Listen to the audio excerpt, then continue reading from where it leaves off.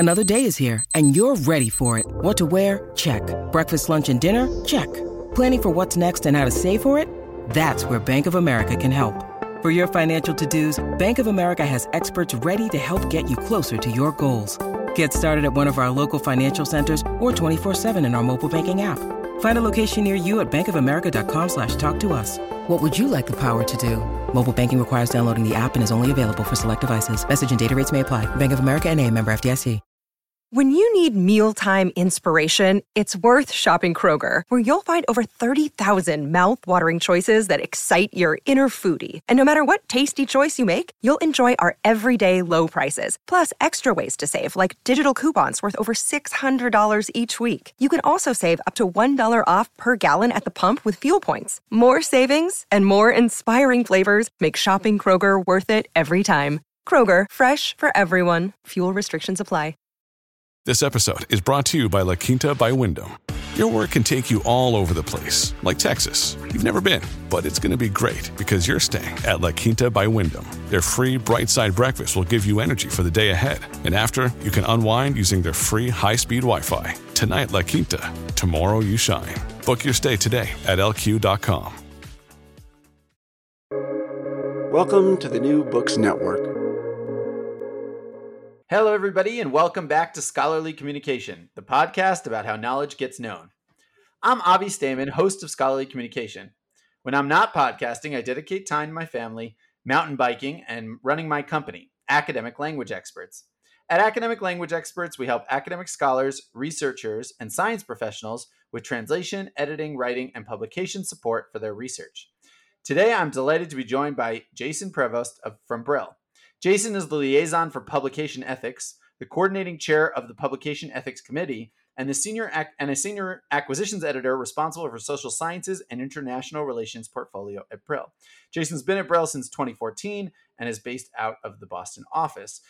It's really great timing that we're speaking today, as my company, Academic Language Experts, and Brill are this week commencing on a partnership to empower authors in the humanities and social sciences to publish their research with confidence. Jason, thanks so much for taking the time out of your busy day to chat with me. My pleasure, and thank you for having me. Great to be here. Of course. So I was hoping you can kind of take us back a little bit and maybe tell us about two career milestones. And first would be, kind of how you got into academic publishing in general. What drew you to it? Was that always your dream from when you were a little kid, or kind of did you fall into that? And then specifically, once you were in the world of academic publishing, how in the world did you get stuck with the ethics portfolio, and how did that come about? Indeed. Many moons ago, having finished graduate school at the University of Colorado at Boulder, and having grown up for the most part in New England, and always having been a devotee of the written word, it made sense to move back home, especially to such a hub of an active hub of the publishing industry, Boston.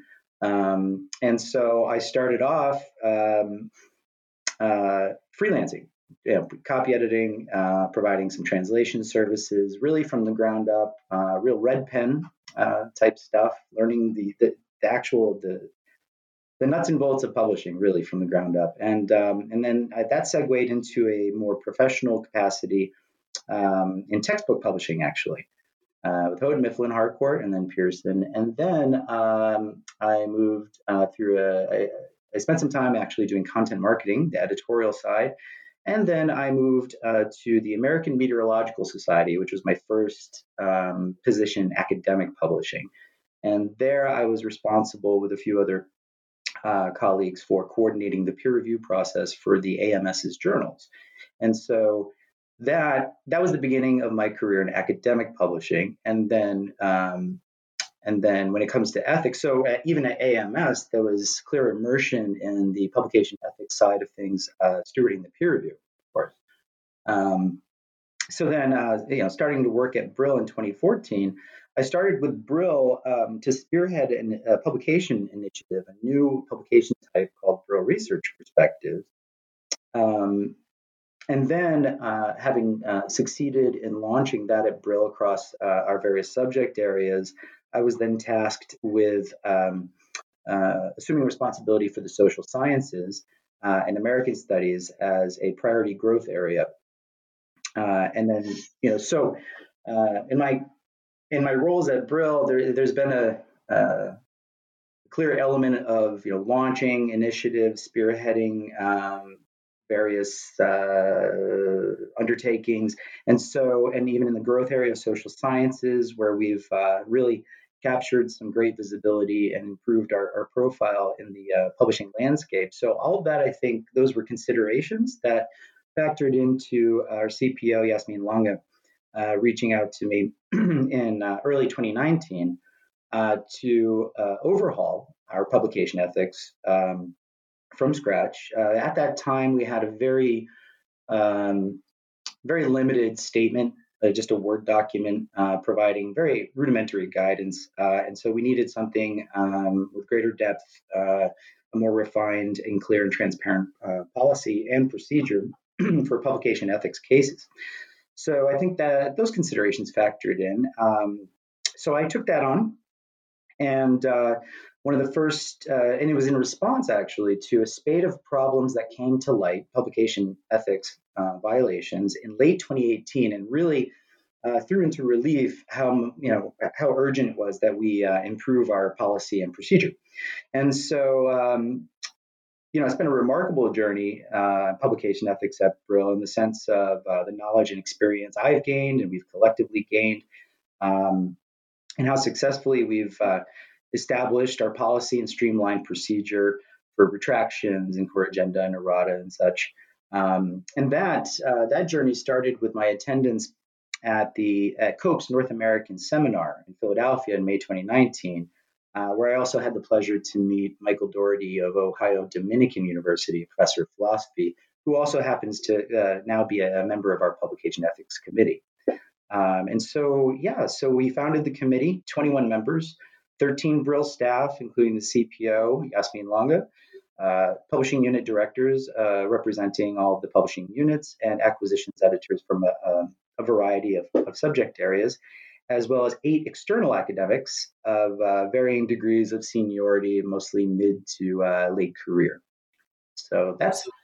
Yeah, wow, that's fascinating. I don't know what how much you're allowed to say, but can you give us a specific instance, either that in Brill or outside of Brill, that you felt like maybe is a good example, so people can get a real idea and understanding of like what are we talking about when we're talking about ethical violations? Are these paper mill papers? Are these people who are stealing from other researchers? What exactly are we alluding to here?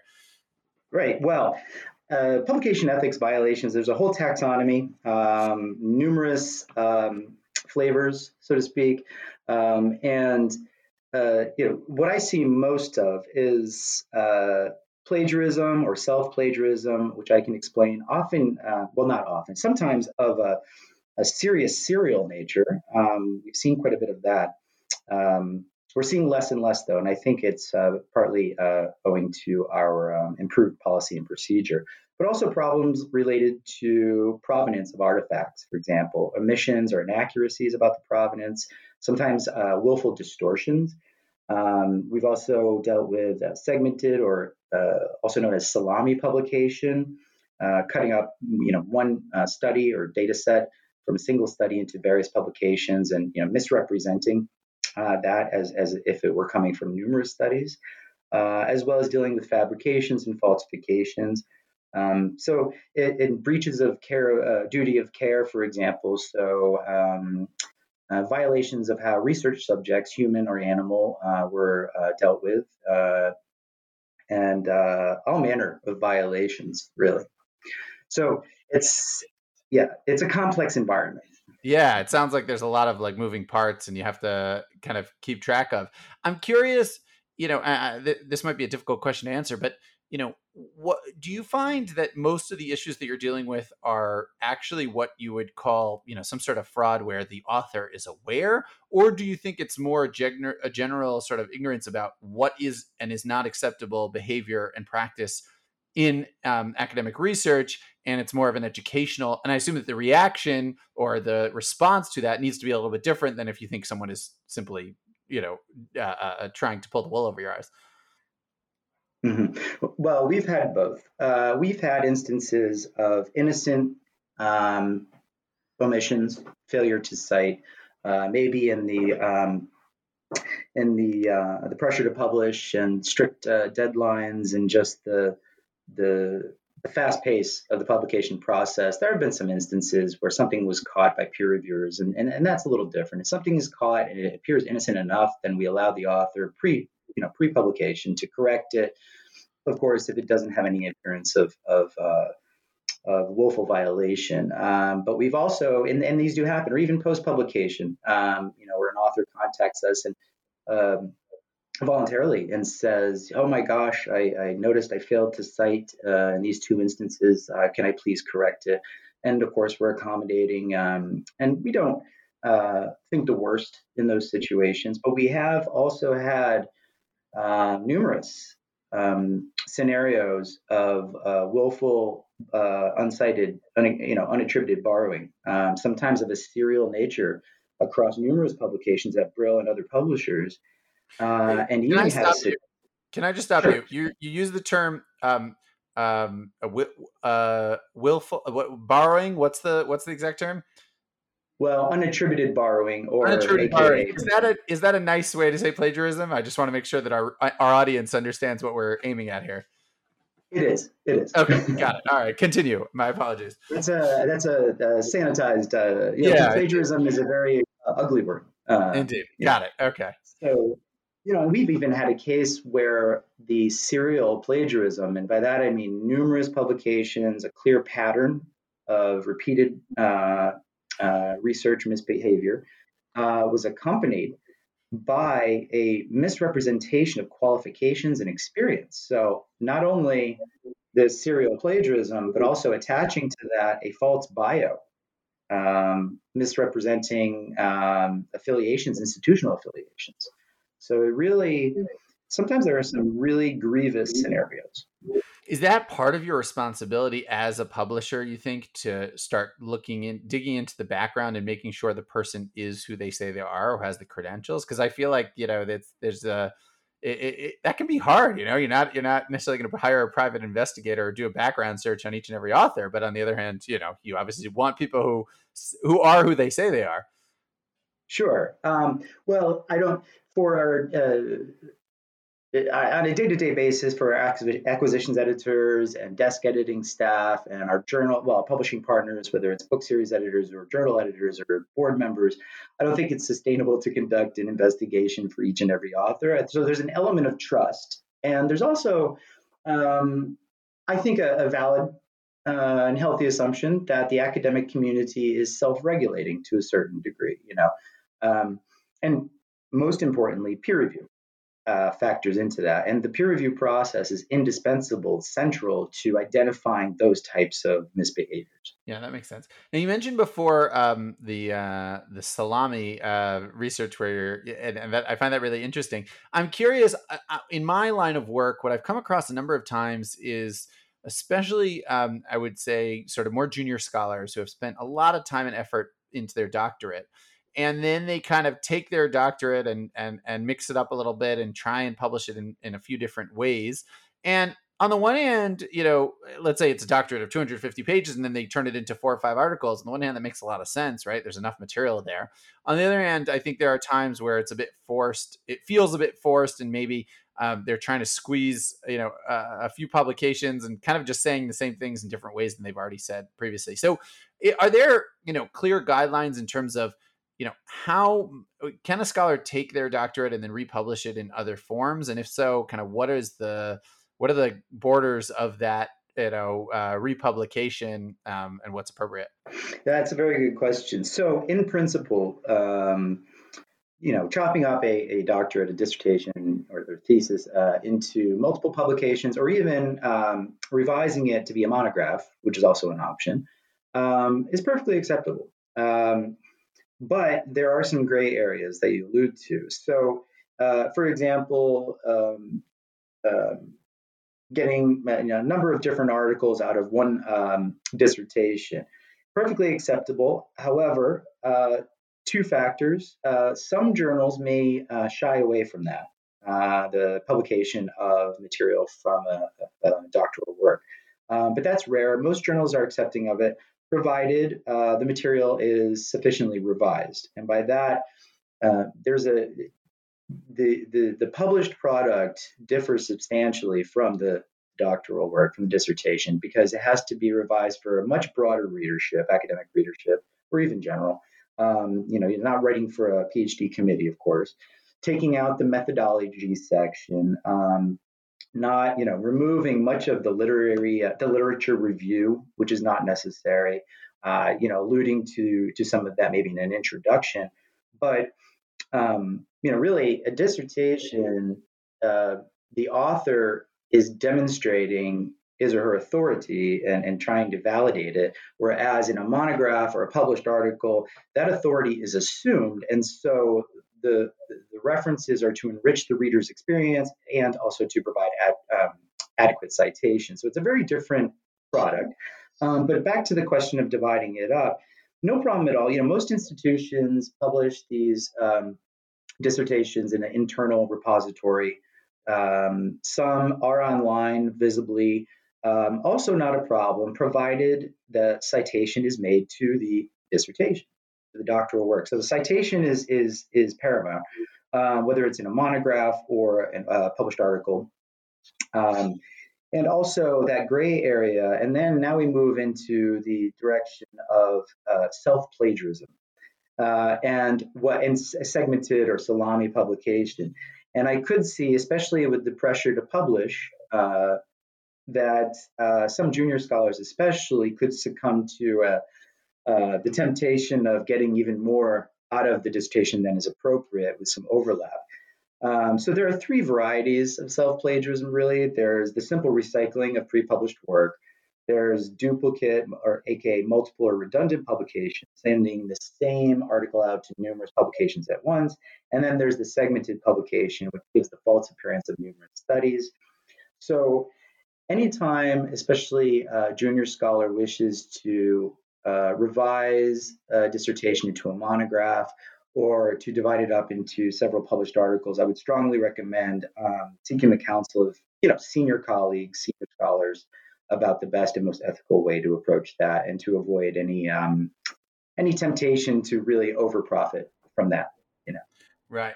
Yeah, and it sounds what's interesting about what you're saying is that it sounds like not only is do you avoid the issues with ethics that way, it's also best practice in terms of thinking critically about your target audience, because if you actually are thinking about who's going to be reading this, so you have to ask yourself the question, well, is it justified more than what I've already put out? And if it really is a different audience and you really have different points to make, so actually go ahead and do that. Whereas if you're just kind of trying to recycle it in a new and get the same thing published in different words, then maybe that's an issue. I know that we've got, we at times get requests as an author services editing company to just rewrite certain sections that were flagged in the plagiarism check, and oftentimes they say, but this is my words, it's all plagiarism. I have, sort of a little bit of sympathy because when it's your own work, but I think it's really important to understand that the whole point of research is to produce novel ideas and concepts. And even if you're regurgitating yourself, you're kind of going against that idea. That's right. And of course, they any author who plagiarizes like that without attribution to where it was originally published does a disservice to themselves, because actually there's a benefit to be drawn from directing attention to the previously published work and then demonstrating that some novel ideas, some additional original material is being built upon previous observations. So I think that self-citation, it's critical for the integrity of the scholarly record, but it's also a service to oneself as well as to the broader community. So. Got it. Now, I want to talk about original authorship for a minute. Can you talk to us? I mean, I think it goes without saying for most of our listeners that we're going to be the authors of our own papers, but even that is not necessarily fully across the board. I know that there's a whole industry of science writers who help scientists with writing their papers. I think we come across a decent number of doctors who are, maybe surgeons in hospitals, that they've got all this great data and they want to get it out there, and they're just like, they A, don't have time, and B, don't have, they just don't have the training maybe to write a formal paper. So do you think that is it sort of across the board that having a ghostwriter or someone else write for you or with you is problematic? And are there cases where that's okay? And do you see a difference maybe between the humanities and social sciences in this context, or between, I guess, humanities, social sciences on the one hand, and maybe some of the STEM or medical fields on the other? Well, being fully immersed in the humanities and social sciences as I am, we don't see much of that activity. I myself, in my experience, haven't ever seen it. I'm not too well acquainted. That I know of, indeed, which is an unsettling thought. But I'm not too well acquainted with that industry, if we'll call it that, on the STEM side. But what I can say is that, strictly speaking, that type of ghostwriting is a misrepresentation of authorship. And there are a few varieties of that. So you have ghostwriting, where it's contributing in part or in whole with the expectation of not being credited, and especially often induced, or there's a financial inducement just as a service. There is, and that kind of dovetails with marketplace authorship, buying or selling authorship of academic manuscripts. And then there's honorary authorship, right? So naming senior or influential members of, say, one's department who may have helped secure funding. So there's a certain cronyism there. There's gift authorship. So naming a senior or even a junior colleague as an author with the understanding, explicit or implicit, that the other party will do the same. So a bit of a quid pro quo. There is, coercive authorship, which happily we're seeing much less of as we move forward. But, senior researcher imposing upon a junior researcher to do the work, and things like that. So strictly speaking, this type of activity is a publication ethics violation. It's a misrepresentation of authorship. At Evernorth Health Services, we believe costs shouldn't get in the way of life-changing care, and we're doing everything in our power to make it possible. Behavioral health solutions that also keep your projections at their best? It's possible. Pharmacy benefits that benefit your bottom line? It's possible. Complex specialty care that cares about your ROI? It's possible. Because we're already doing it. All while saving businesses billions. That's Wonder made possible. Learn more at evernorth.com/wonder. Have you actually come across any of these scenarios in your work on the ethics committee? It sounds to me like these things do happen. I mean, there's no doubt about that. But uncovering them is probably quite challenging and difficult. How do you really know if the senior academic was involved and to what extent they're involved? I mean, you're not putting video cameras in their faculty lounge. So, have you come across situations where you've had to deal with these issues? And it is, I think this type of violation is the most elusive, of course, because I think it happens far more frequently than we'd like to think, just in the normal workplace, or not normal, but, the certain workplace dynamics, right, that we're not aware of. I have had some experience with one case similar to this, but it involved a PhD candidate who wrote substantial portions of a couple of chapters, like 50% of each, and was not credited in the published work. And this was actually a very long process to resolve it, because there was pushback from the senior researchers who were involved, and there was pushback from a series editor, and it was almost political in some respects. But we did stand fast by our principles and our policies, and we did prevail in the end on everyone involved to correct the record and to put a notice, clearly giving credit to the PhD candidate for the work that was done. So that is one case. Yeah. Yeah, and that's probably part of your, I imagine you have a lot of um, parts of this job which can be quite frustrating at times, but I guess those little wins probably make it all worth it. That you've kind of done justice to the author, and I think that's really amazing and important. Now I'm sort of, as I'm hearing you speak, it's really fascinating. Aside from the fact that I'm just fascinated by ethics dilemmas and questions in general, I imagine that you've got this quite a large team. It sounds like 21 people on the committee. But are you sitting there sort of hashing out, having these philosophical debates and hashing out policy, or are there like, more general, resources or sources of authority that you refer to or go to? You mentioned COPE. Maybe you could talk about kind of how you go about even, once you have those guidelines in place. I guess you have to just apply them, which even then can be not always so simple. But how do you go about creating the guidelines in the first place, or how do you go about sort of altering them, or dealing with new situations and dynamics? I'm sure open access has probably led to certain questions that never came up before. So how do you even come up with policy for that? Well, so in the formative stages, COPE was and continues to be our principal resource. Founded in 1997, COPE was currently chaired by Daniel Culp, Senior Director, Editorial Development Journals at the American Chemical Society. So it's a long-standing 25-year anniversary now for COPE. And they have an abundance of resources, even workflows for various types of violation scenarios and retractions and recommended best practices.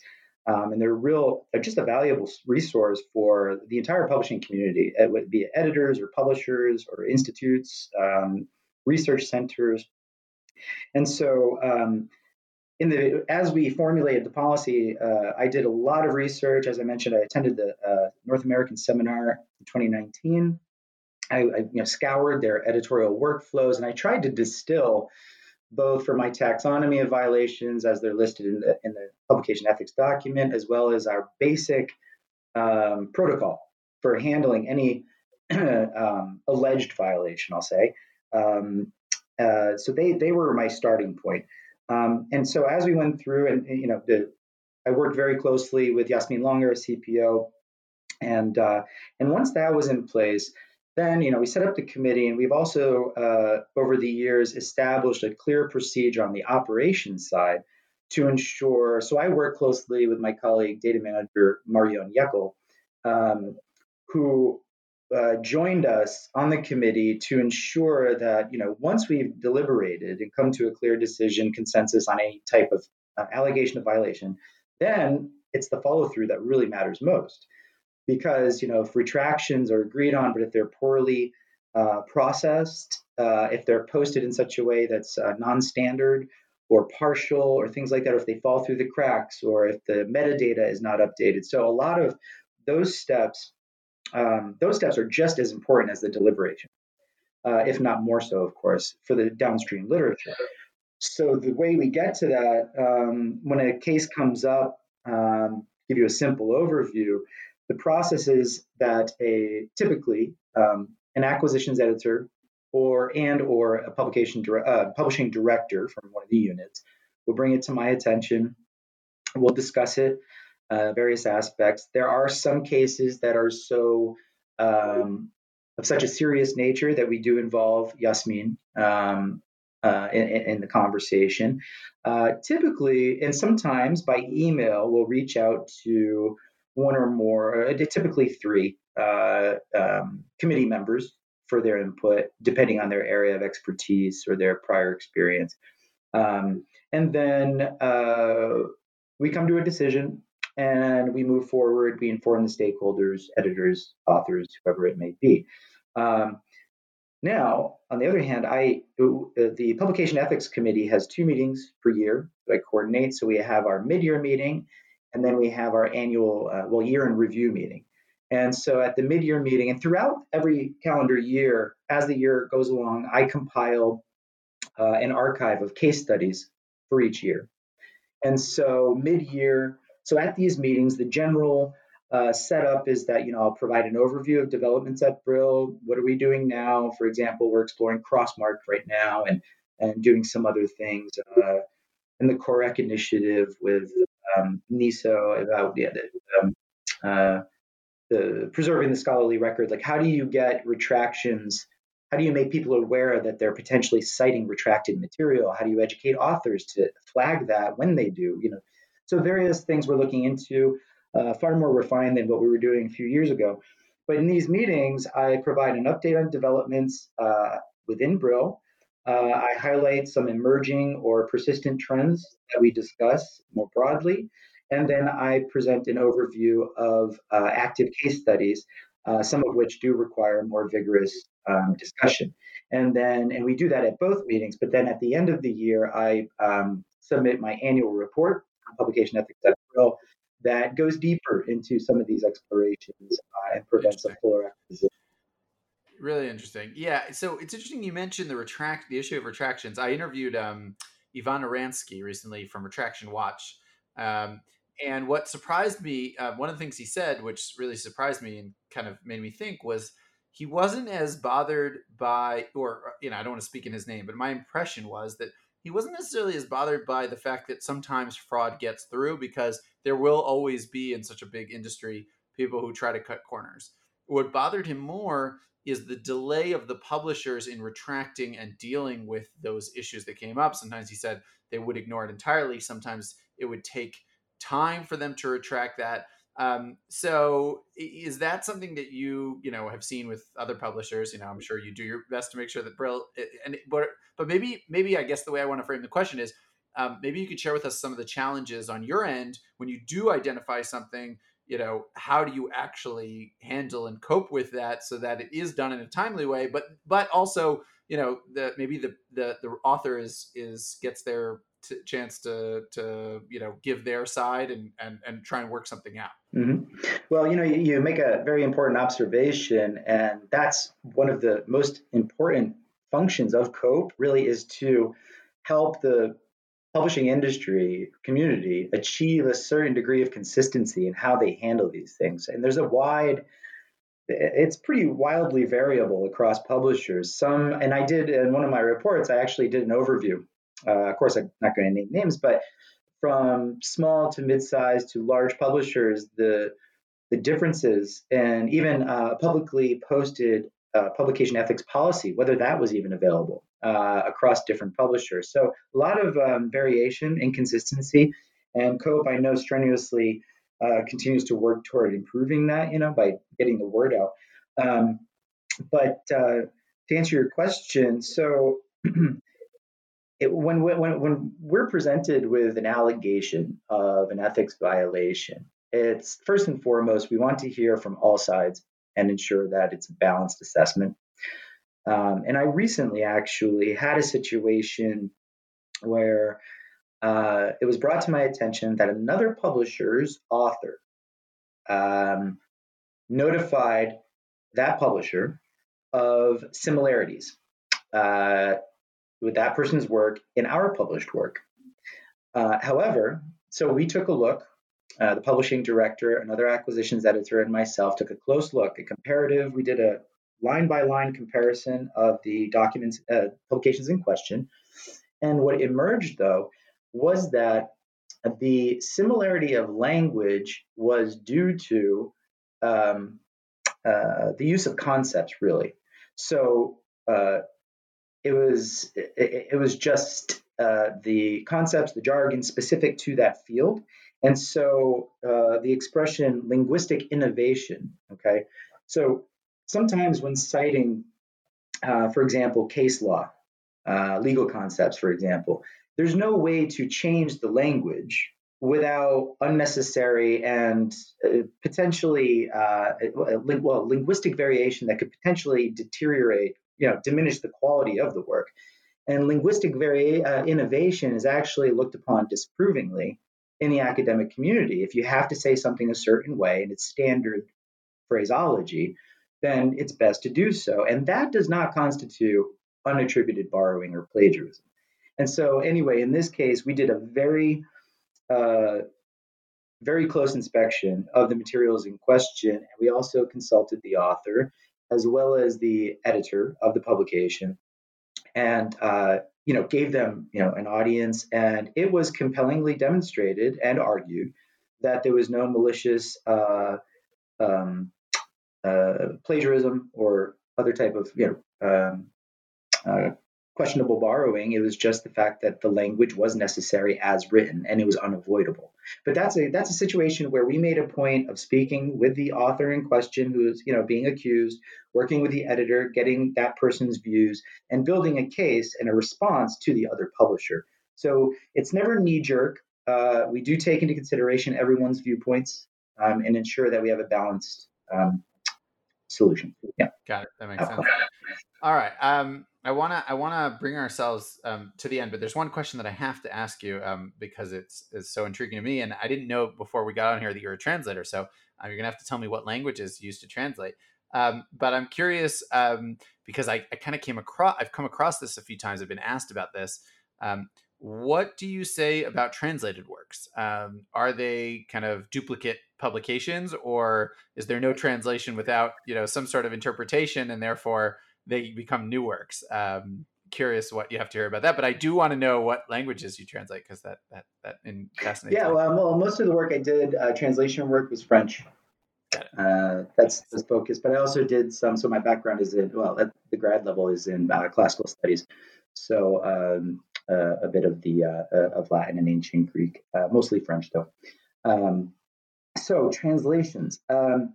And reused materials as well, but it touches on that. But and I know that you and I discussed reused materials as well. But so for translations, you have two scenarios. You have the licensing, and there's the ethics of that. The licensing, the appropriate copyright notice, any credits and acknowledgments, and making sure that the whole process is above board. But there is something called translation plagiarism that one needs to keep an eye out for.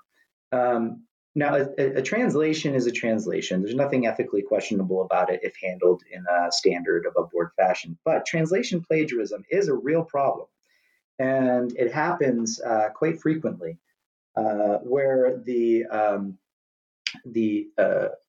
violator assumes that no one will catch on to it because it's coming from a language not as widely read, especially if it's not, say, a continental European language or something. There's this assumption that the risk of being caught is minimal. And so what they'll do is they'll present it as their own work, but it'll be often verbatim translation from the original.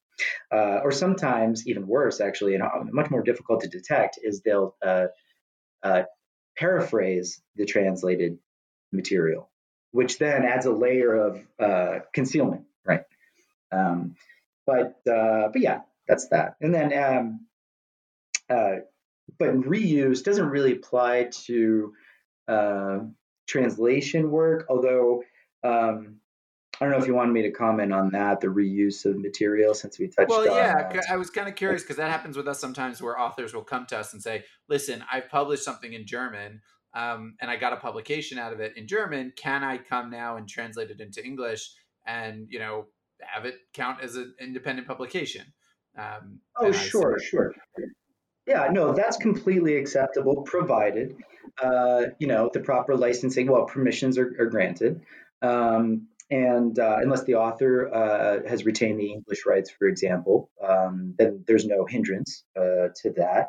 And republishing an article, say as a chapter in a book, again, if it's a translation, standard process. If it's the same material from a previous, say, an article being published in a collected volume, verbatim republication, provided the permissions are there and the citation, the attribution, of the original publication is made. That's more an editorial matter of editorial discretion, whether they want previously published material. If it's going to be built into a broader work, like how much of a book can be previously published work, there's no hard calculus on that. Again, very much an editorial matter. What new value does this publication bring? And also an author, it's in the author's best interest not to just rehash previously published material, of course, always to build on with new insights. So. Got it. Okay, yeah, that's really helpful because I think that my advice to authors is always if you're straightforward with all the parties involved and tell them, then you won't run into issues. If you tell the place you published in, you tell the place that you're planning on publishing in, and everything is sort of on the table. What the problem is when you started trying to pass things off as if they're entirely original when they may have already been written and published in another language. So I just want to kind of summarize and conclude and ask you. I could tell in speaking to you before and speaking to you throughout this interview that I don't know, this may have been kind of put on your plate, whether you asked for it or not, but it sounds like you're really kind of taking a liking to it and really made it your own. So I'm kind of curious, what is it about this area of work that appeals to you or that speaks to you and that really gets you kind of going and interested in it?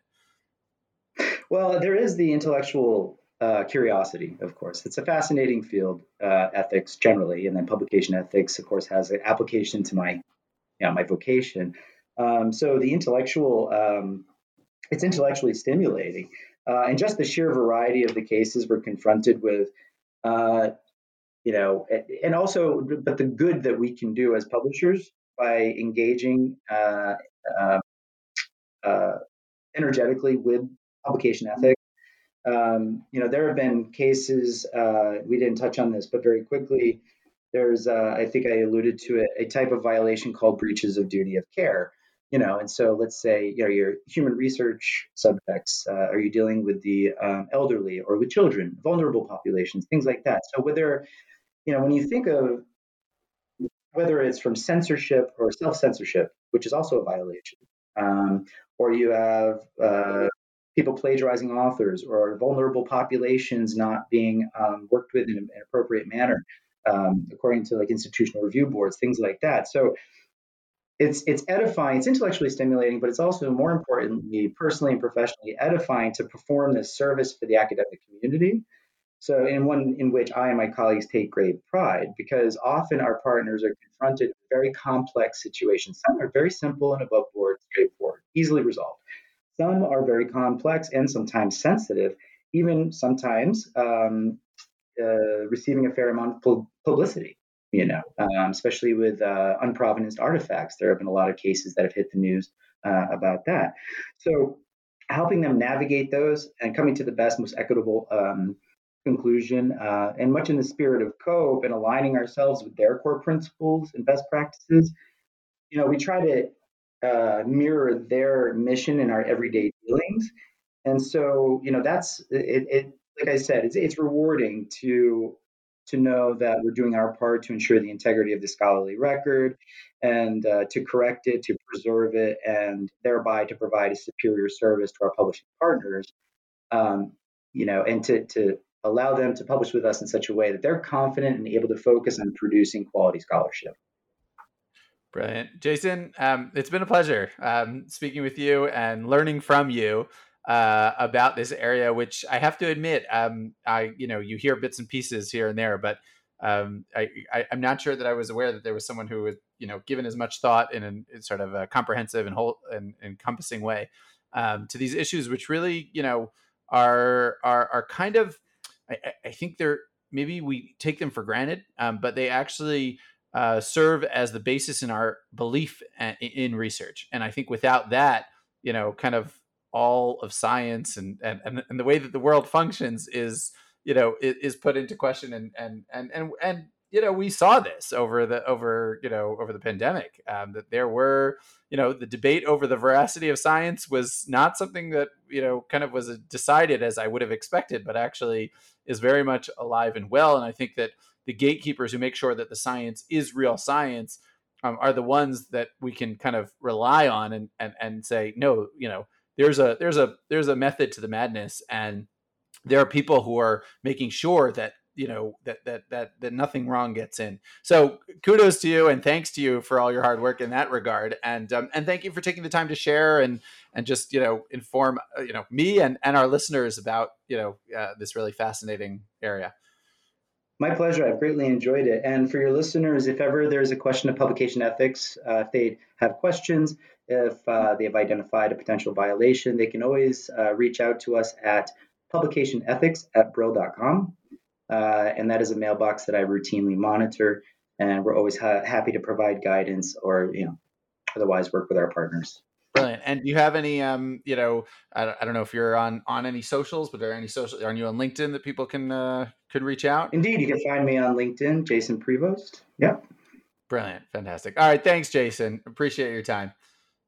Thank you, Avi. You have a great afternoon. You too.